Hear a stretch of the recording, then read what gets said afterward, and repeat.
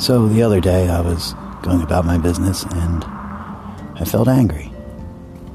I didn't become angry. I caught it before I got angry.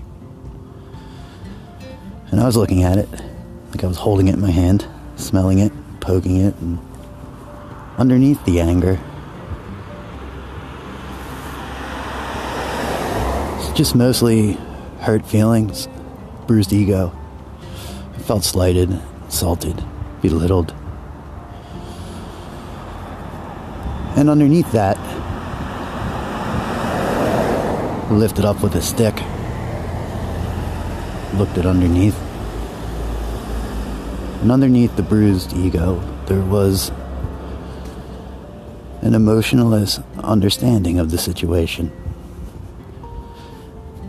Just calmly waiting for me to stop throwing a hissy fit so I can accept it.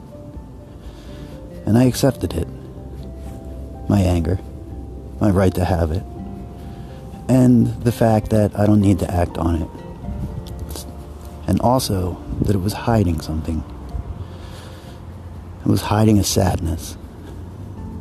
A sadness